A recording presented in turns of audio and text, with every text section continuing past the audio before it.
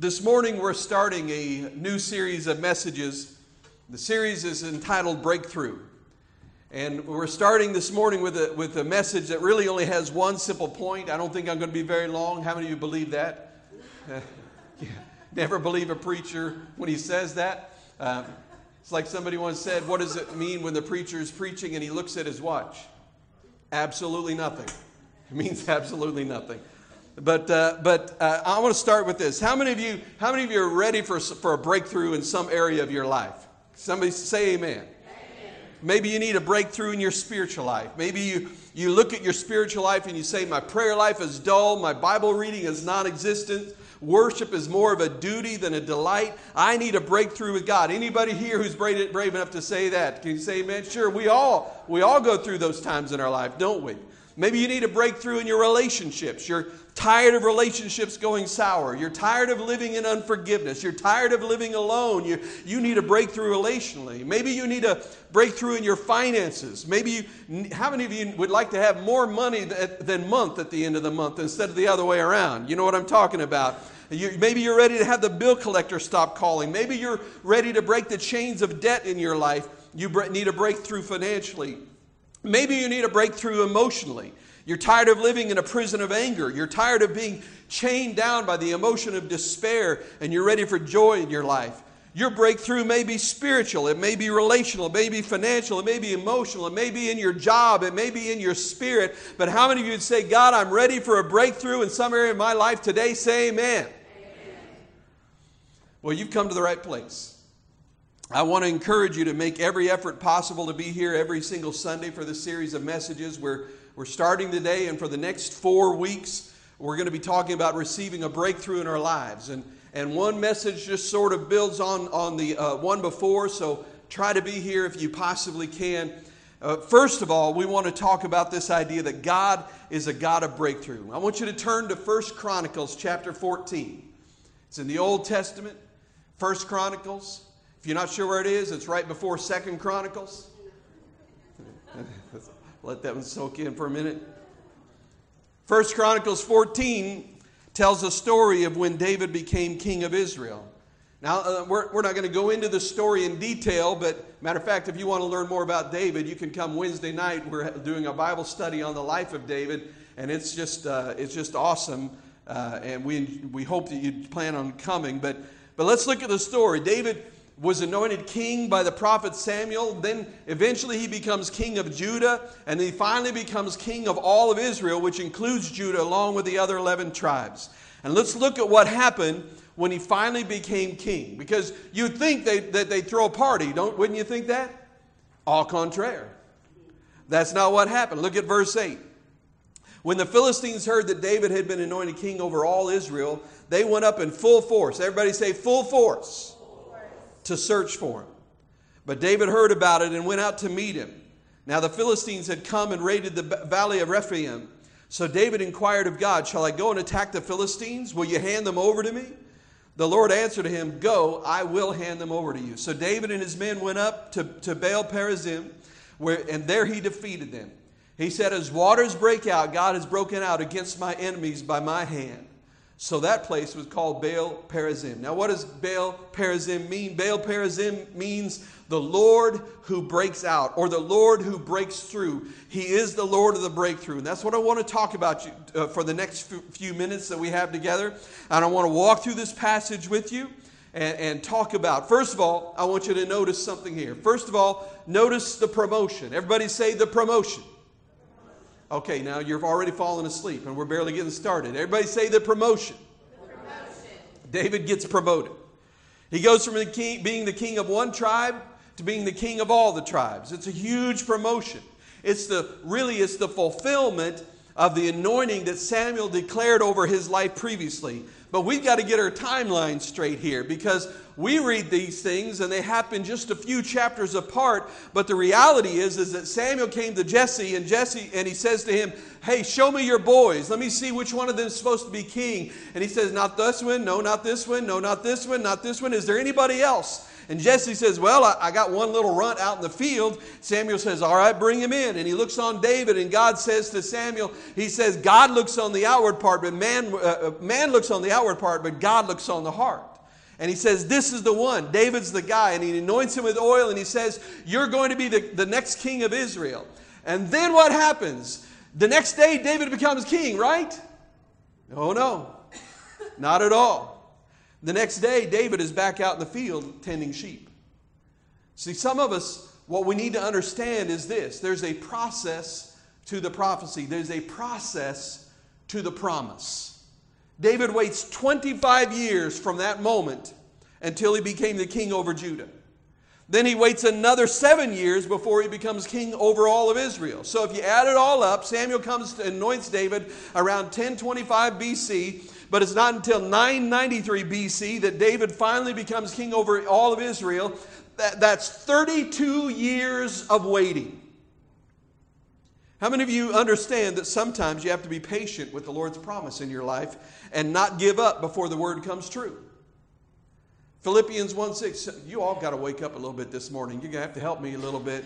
Philippians 1:6 says, he who began a good work in you will carry it on to completion until the day of Christ Jesus. He will be faithful to complete what he promised to do. In Galatians 6:9, he said, let us not become weary in doing good, for at the proper time we will reap a harvest if we do not give up. We will reap a harvest if we do not give up, but we need to remember sometimes there's a 32-year period between the promise and the fulfillment. The problem is that we fall out during those 32 years. The problem is that we grow cynical in those 32 years. The problem is we give up during those 32 years. I mean, what happened to David during those 32 years? He's chased around the desert by Saul. He's living in caves. He's acting like a crazy man to avoid being killed by the Philistines. He's constantly on the run. I mean, listen to the people that joined David's army during that time. The Bible says that everybody was in debt. Everybody was depressed. Everybody was discontented. Everybody had a problem with their employer. Everybody that couldn't pay their bills. Everybody who had some emotional distress. They came and they followed David. And he's looking at them and saying, this is what you give me, God? So that entire time that David was waiting, he still believes and he clings to the promise. And here on this day, the promise is fulfilled in David's life. David gets a promotion. So we see the promotion. The next thing we see is the enemy. As soon as David gets a promotion, here comes the enemy. Here come the Philistines. How many of you remember Goliath? What was Goliath? He was a Philistine. Very good. I'm trying to give you the answers. I feed him to you. By the way, in church, always, if you don't know, just guess Jesus first. You know, it's like the little boy. I probably told you this already, but little boys in Sunday school, and the Sunday school teacher said, all right, everybody, what is furry and small, climbs trees, and gathers nuts? A little boy raised his hand and said, well, sounds like a squirrel, but we're in church, so it must be Jesus. So I always guess Jesus. Anyway, sorry, I apologize. So anyway, here come the Philistines. 30 some odd years ago, David was battling the Philistines, and here he is, he's battling the Philistines again. You know what? Can I tell you this? Some people are only going to do what they're going to do, and that is that they are going to hate. Because haters are going to hate. How many of you understand what I'm saying? This may be a revelation for some of you. Not everybody is going to be happy about your progress. Turn your neighbor and say, not everybody likes you. Now look at him and say, but I do. Don't leave him hanging now. Not everybody likes you. You say, I got promoted at work. Somebody says, yeah, I wonder what they had to do to get that promotion. They say, I got a new car. Yeah, but they're in debt up to their eyeballs to get that thing. My kid got into college. Yeah, whatever. Your kid's a sissy or something, you know. Haters are going to hate. I mean, you've seen those stickers, haven't you? I'm the proud parent of an honor roll student. And then some yahoo comes up with a new one and says, my kid beat up your honor roll student. You know, haters are going to hate. You hear what I'm saying? Not everybody is for you. Not everybody is on your side. The Philistines were not for David. David gets promoted, and here comes the enemy. And how does the Bible say the enemy came? The enemy came in what? Full force. And here's what you have to understand. The enemy comes against David because haters are going to hate. So we got the promotion, and we have the enemy, but notice what we have next. We have the prayer. If haters are going to hate, then prayers are going to pray. David was a prayer. Every time something went wrong in David's life, for the most part, David turns to the Lord in prayer. And on this occasion, he's met with the full force of the Philistine army. And what does he do? He inquires of the Lord. He prays. He says, God, what should I do? Should I go attack them? Will you deliver them into my hand? He says, God, I need a breakthrough, and I know that you're the source of breakthrough in my life. He prays. Now let me ask you this. What do you do in your life when you need a breakthrough? What are you doing? Are you praying, or are you just crying about it? Are you praying, or are you just complaining about it to everybody who will listen to you? Are you praying, or are you ready to give up on God? See, sometimes when the enemy comes in with full force, we're tempted to give up, we're tempted to give out, we're tempted to give in. But David goes to the Lord and he says, God, what should I do? Should I go and attack? Will you hand them over to me? Now that's important what it says there, because David understands something. He knows that there's a partnership between him and God in this breakthrough. Do you see it? He says, shall I and will you? Proverbs 21:31 says, the horse is made ready for the day of battle, but victory rests with the Lord. In other words, you do your part. You get the horse ready for the battle. You go into battle, but the victory depends on God. Listen, if you want a breakthrough, it's going to come through a partnership between you and God. If you want a breakthrough, it's going to be a partnership between the two of you. You say, I need a breakthrough in my finances. Oh, God, I need a breakthrough in my finances. Listen, you pray over that checkbook, and you can pray over that checkbook all you want, but until you sit down and make a budget, until you give God something to anoint, you're never going to see the breakthrough you need. You hear what I'm saying? There's something that you need to do. You have to give God something to anoint. People say, oh, God, anoint me, anoint this, anoint that. You've got to give him something to anoint. You know what? Our worship team, we already recognized them and showed our appreciation to them. But they didn't just come in here this morning and say, oh, I guess should we just sing a song today? Let's just throw it together. But there's work that goes into it. There's practice that goes into it. They've worked on those songs. The sermon this morning has been worked on. It's been written out, and I did that so that I could come in here this morning and say, God, I've done my part. Here is something. Will you anoint it? If you're going to see a breakthrough in your life, it's going to come because you're offering God something to anoint. David says, should I go up to attack, and will you give me the victory? You have to understand you're in a partnership with God. In any area of your life where you need a breakthrough, God has something for you to do as part of it, but then there's another part that only God can do. Let's go back to David's first big breakthrough with Goliath. Remember that? When he killed Goliath, David slung that stone. When he slung that stone at Goliath, how many times had David slung a stone before? You can't count. We have no idea how many times. That's what he did. He's out there taking care of the sheep, and he's practicing with a sling all day long. But on that day with Goliath, God took David's physical ability that he had owned, and then he added something to it. He added some kind of anointing to it. He added some kind of incredible strength so that the stone flies through the air, not just on the strength of David's hand or David's ability or David's skill, but under the anointing of God. And that stone hits Goliath in the one place where he's vulnerable and cracks open his skull. And Goliath says, nothing like that has ever entered my mind before. And I'll catch you in a minute. Took a while to get there, but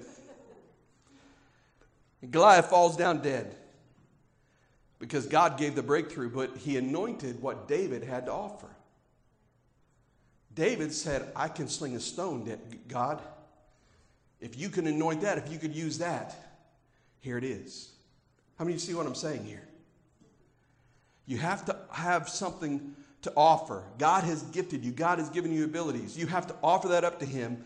But then here's the main point. Here's the big thing I want to talk about today. You have to ask yourself this question. How big is my God? How big is your God? Is your God big enough to slay a giant? Is your God big enough, just big enough to to deliver you from the hands of a full force enemy? Or is your God just big enough to give you goosebumps when the key changes in worship? Some of us are serving a God big enough to give us goosebumps when our favorite song is sung, but not big enough to keep us holy when we're frustrated at work or frustrated with our spouse or frustrated with our kids. Is your God big enough to walk you through the valley, or is your God still there when you're up on the mountaintop? How big is your God? David had to believe. He came, here come the Philistines full force, and he's like, you help me beat one guy. Lord God, when you help me beat Goliath, are you going to help me take all of them down? I believe you can, but is this the time and is this the place? Should I go up and attack them? How big is your God? Turn to your neighbor and say, how big is your God? Okay, now you got to do better than that. Turn to your neighbor and ask them, how big is your God?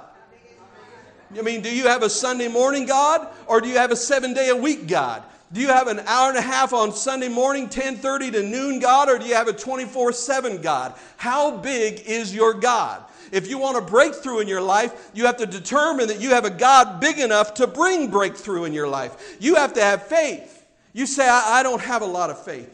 You know what? That's fine. That's okay. Jesus said if you have the faith the size of a mustard seed, you could say to this mountain, be cast in the sea, and be cast in the sea. We forget this. It's not about the size of our faith. It's about the size of the God in whom we put our faith. You can have the tiniest amount of faith. You know, this is where we get wrong. We get all caught up in the wrong places, and we think that it's up to us to have big faith. That's not, it doesn't matter how big your faith is. You can have a mustard seed grain of faith. You can have the tiniest amount of faith that you can imagine. But if you've got even just a little bit of faith, you put that faith in a big God who can do great things, and you'll see great things happen.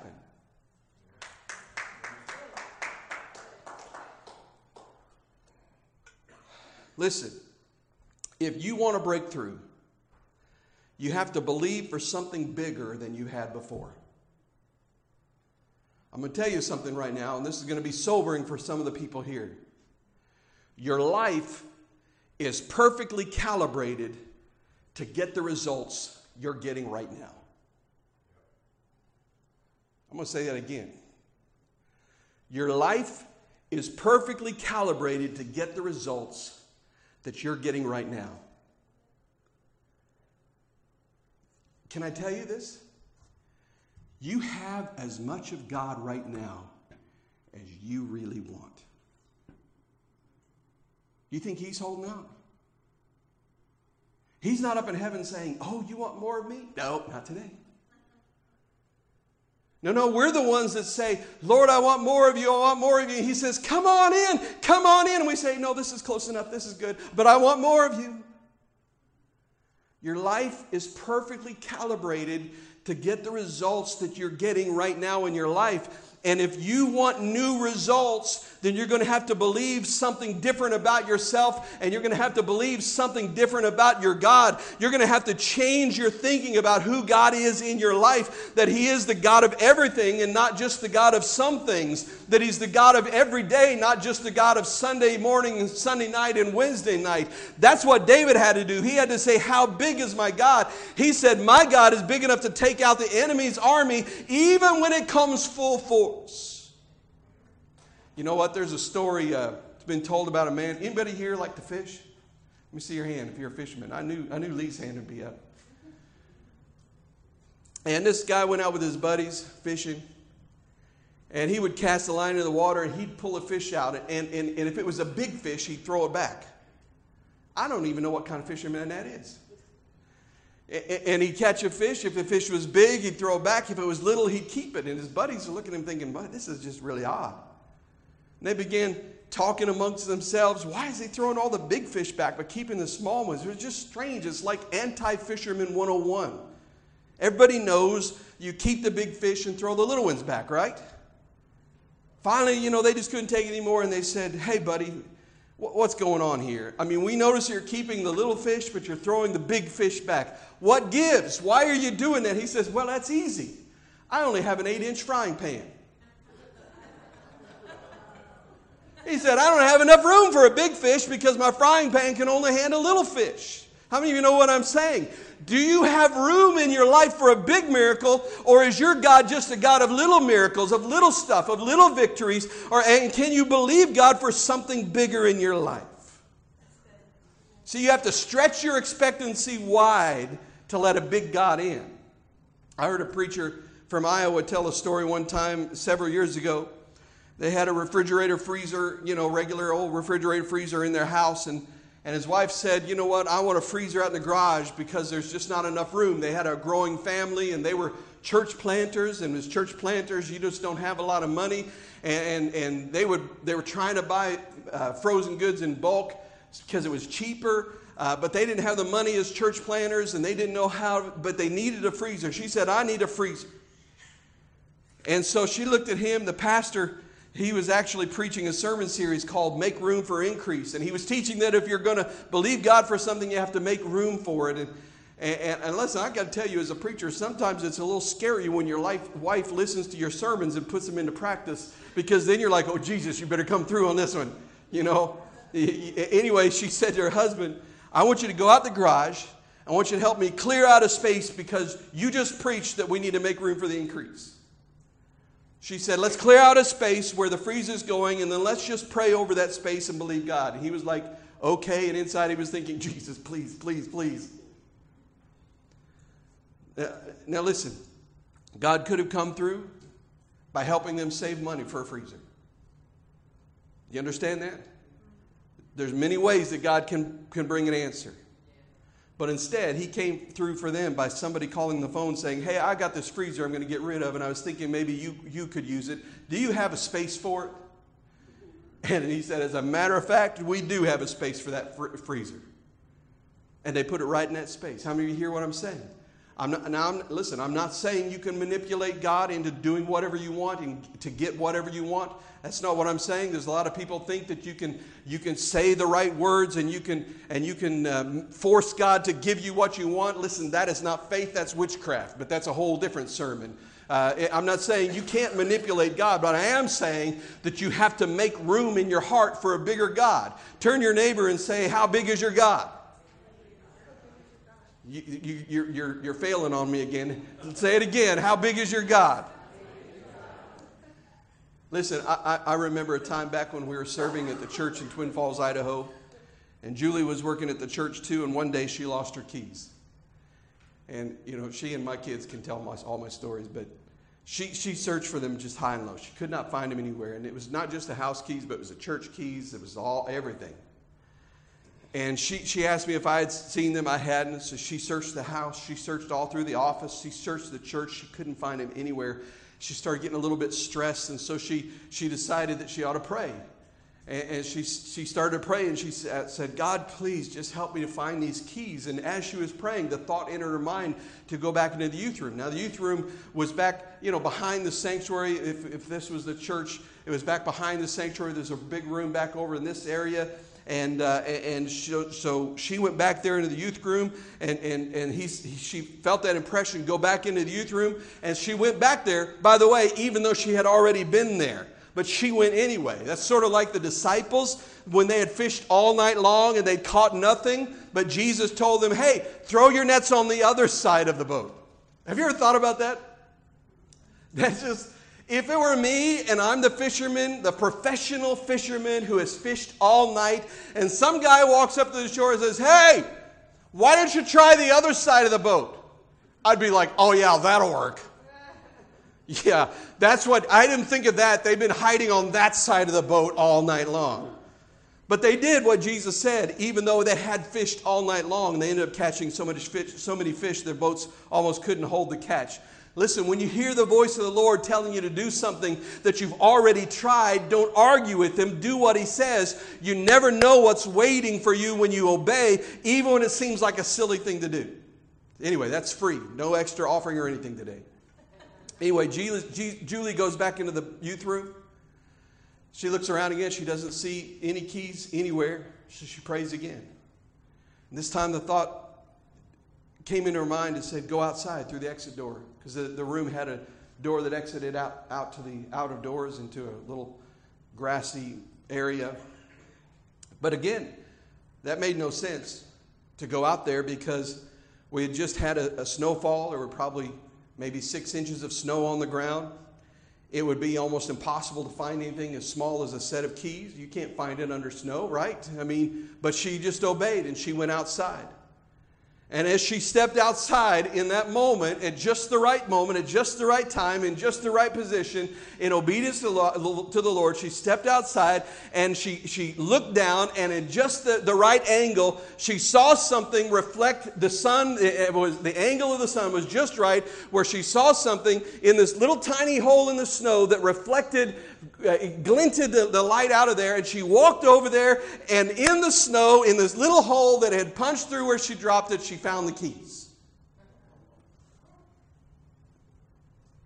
She'd spent a long time searching for those keys, but when she prayed, God took them there in a matter of minutes. Listen, God helped her, but she had to believe in a bigger God who cared about little details. Now, and you may be saying to yourself, you know what, Pastor Dave, I'm not facing a little detail. I'm facing something big. I want you to know that it's still the same God. When we were pastoring in Reno, Nevada, there was a couple in the church who had been the founding pastors of that church, and they were still part of the church body when we were pastoring there. And one day I got the call that Maurice had been taken to the hospital and things were getting pretty serious. He had a boil that had gotten infected, and he's like a lot of us guys. He did not want to go to the doctor. Can I say amen to all the men in here?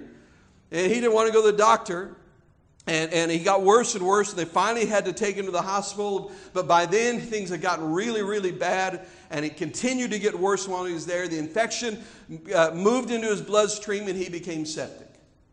He was getting worse and worse, and nothing the doctors were doing was helping, and he was, by this time, well into his 80s. And just didn't seem to have the strength to be able to fight off this infection. And eventually the doctors told the family, there's nothing more that we can do for him. They told him to prepare for the worst.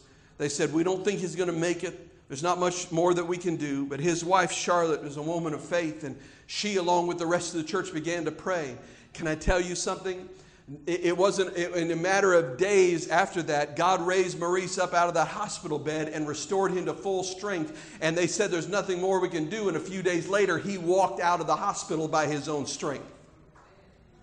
He should never have walked out of that hospital alive, but he did in just a matter of days. He was supposed to be dead, but there was a bigger God. Hear me this morning. You can have a God big enough to care about the smallest details, and big enough to take on the enemy when he comes in full force. Look at what the text says, and then we're going to finish it up. Verse 11, he said, as waters break out, God has broken out against my enemies by my hand. Look again, God has broken out how? By my hand. There's that partnership again. Give God something to anoint. He says God has broken out like waters break out. Here's the idea. Now, I don't know how many of you have ever lived in places where they have levees or dams, not the concrete dams, but the levees made out of soil and gravel and all those kind of things. Water, what happens in those situations, water begins, in a flood situation, begins to build up behind that levee. And if there's something wrong with it, there's something that's not quite right with it, the water begins to penetrate through the mud and through the dirt and through the gravel of that levee. And the water begins to come out on the other side. But when it starts to come out on the other side, it's just a little trickle at first, isn't it? It's just a little bit of water. But soon, though, that levee begins to crack and the mud begins to give way. And what started out as a trickle soon burst out as a breach in the levee. And all that water begins flowing out and sweeps that levee away. Here's what the Bible is saying to us today. Do you believe in a God of a trickle, or do you believe in a God of a tidal wave? Do you want God to break through with a trickle in your life, or do you want God to break through in your life with a tidal wave? The Bible says that you're filled with the Holy Spirit and that rivers of living water will flow out of you. The Bible says that in heaven it's not a trickle, but there's a river of life that runs through the city of God. Listen, there is a river of breakthrough that God wants to bring into your life. Stop believing for a trickle and start believing God for a breakthrough in your life this morning. Somebody give God praise. How many of you remember the story from the Old Testament about the widow, the woman whose All she has left in her house, she's about to die because all they have left is just a little jar with a little bit of oil. And God says to her, here's what you do through the prophet. He says, go to your neighbors, borrow all the empty jars you can get. And he says, don't get just a few, get all that you can. And so she goes and she says, I need vessels, I need jars, I need whatever you have, please let me borrow. And she borrowed everything she could get, and she goes out and she gets all these jars, and then they begin to pour the oil out of her one little jar into these empty vessels. And then when she does that, when does the oil run out? Somebody tell me. It does, eventually runs out. When she ran out of vessels. It stopped pouring when she had filled the last vessel. Let me ask you this. Are you believing in a God that can fill a thimble? Are you believing in a God that can fill a 5-gallon bucket? Or are you believing in a God that can fill oceans with the tidal wave of His breakthrough power in your life? If you want a breakthrough in your life, the first thing to do is change your mindset, change your heart set, and believe in a bigger God. You have to believe that He's the God of breakthrough in your life. You have to believe that He's the God who can set you free. You have to believe that He's the God that can restore your marriage. You have to believe that He's the God who can supply your every need, that He's the God who can break every chain of addiction, that He's the God who can save your prodigal son or your prodigal daughter, that He's the God who can heal your body even if the doctors say there is no hope, that He's the God who can open blinded eyes and can unstop deaf ears, that He's the God who binds up the brokenhearted, that He's the God who proclaims freedom for the prisoner, that He's the God who can tear down every stronghold of the enemy, that He's the God who can break every fetter, that you have to believe that He's the God who can take a heart of stone and turn it into a heart that's soft and pliable in His hands. You have to believe that He's the God who can lift the cloud of depression and despair and discouragement from your life. You have to believe that He's the God who can do the impossible. Somebody say amen. Somebody praise God in this place. That's where it all starts. Maybe you're here. Maybe you believed in a big God. But you know what my prayer for you today is? My prayer is that you would leave today believing in a bigger God. That He can do even more than what you thought. And that you'll begin to pray bigger prayers. We're going to talk in a few weeks about praying uncommon prayers. But it all starts off with answering the question, how big is your God? Because you know what? You don't ask for big things out of a small God. Turn to your neighbor and say, believe in a bigger God. Everybody bow your head, close your eyes. Heavenly Father.